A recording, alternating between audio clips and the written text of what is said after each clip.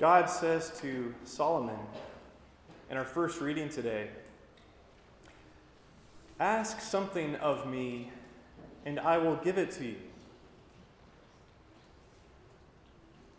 Imagine God asking you the same thing. If you could ask anything from God, what would it be? As I was praying with the scripture, I couldn't help but think to myself, gosh, this is my prayer. I stepped into Solomon's shoes for a moment, who had just succeeded, his father David, the priest king of Israel. And Solomon is young. He's now, for the first time in his life, tasked with governing, teaching, and sanctifying God's people. He recognizes this great responsibility he's been entrusted with, and he recognizes who he is in the service of, ultimately, God. And so he asks God, "Give your servant, therefore, an understanding heart to judge your people and to distinguish right from wrong. For who is able to govern this vast people of yours?" I just returned from Philadelphia. I was at a conference at Villanova, the Center for Church Management in the School of Business at Villanova. It's a conference that's put on every year for new pastors. And it's all about financial planning, administration, which is an integral role of a pastor in every parish. And when you look at that word, I learned this past week, when you look at that word administration, most of us are kind of, it's a necessary evil, administration. But if you parse it out, ad in Latin means toward, and administration is where we get the word ministry. So it's toward ministry. And so I think it was just, when I was praying with this, it was just so fitting that this reading comes up in our lectionary today. Because my prayer is very much like Solomon. It's Lord, give me wisdom. There's a lot I still have to learn, especially about administration. But send your Holy Spirit down upon me now and give me the gifts of wisdom and understanding, an understanding heart, so I can save souls. Because that's ultimately what the church is about, right? The church is about saving souls.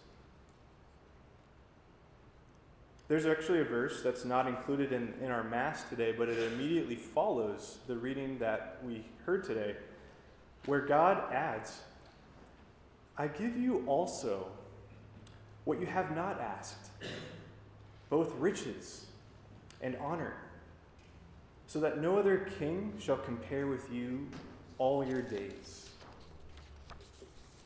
Which, of course, reminds us of Jesus' words in the Sermon on the Mount when he says, "Seek first his kingdom and his righteousness, and all these things shall be yours as well." So that was kind of what was on my heart when I was sitting with these readings. But what about you? What prayers, works, joys, sufferings, burdens, responsibilities, what do you have? What do you have weighing on you? What do you have on your heart?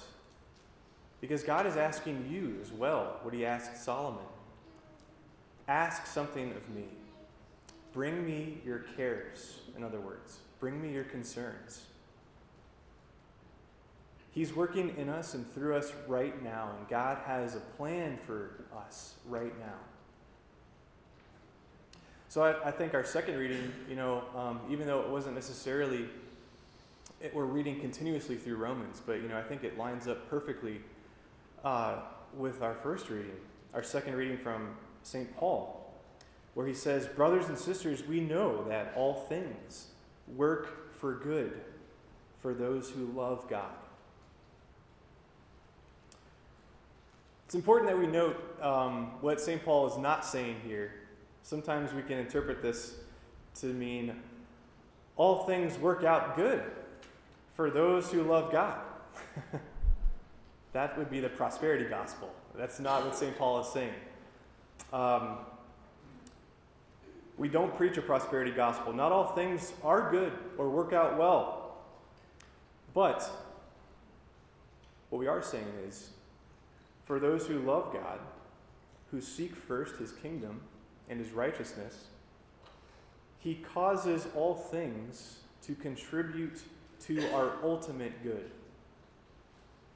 Even sickness, failure, persecution, and even death itself. And what a priceless treasure. What a priceless treasure the kingdom of God is. This is what our Lord Jesus is saying in our parables we heard today. He gives us several more parables in Matthew's gospel to illustrate this for us. It is like a treasure buried in a field, which a person finds and hides again, and out of joy goes and sells all that he has and buys that field. I think one thing that's interesting to note here is that if you're going to find the treasure buried in the field, you have to be digging. Those who just speed by on the highway of life will never find it. Do you ever find yourself speeding by on the highway of life? I sometimes do. I think there's a couple of ways we can interpret these parables today.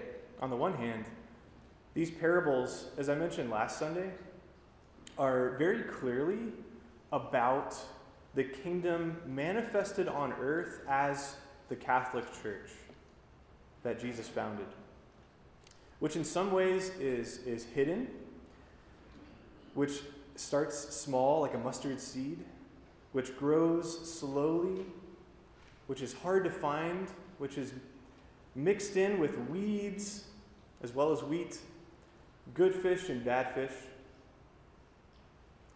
And many of you who are converts to the faith, I think will find your story very much paralleling these parables about how your own experience of finding your way into the Catholic Church.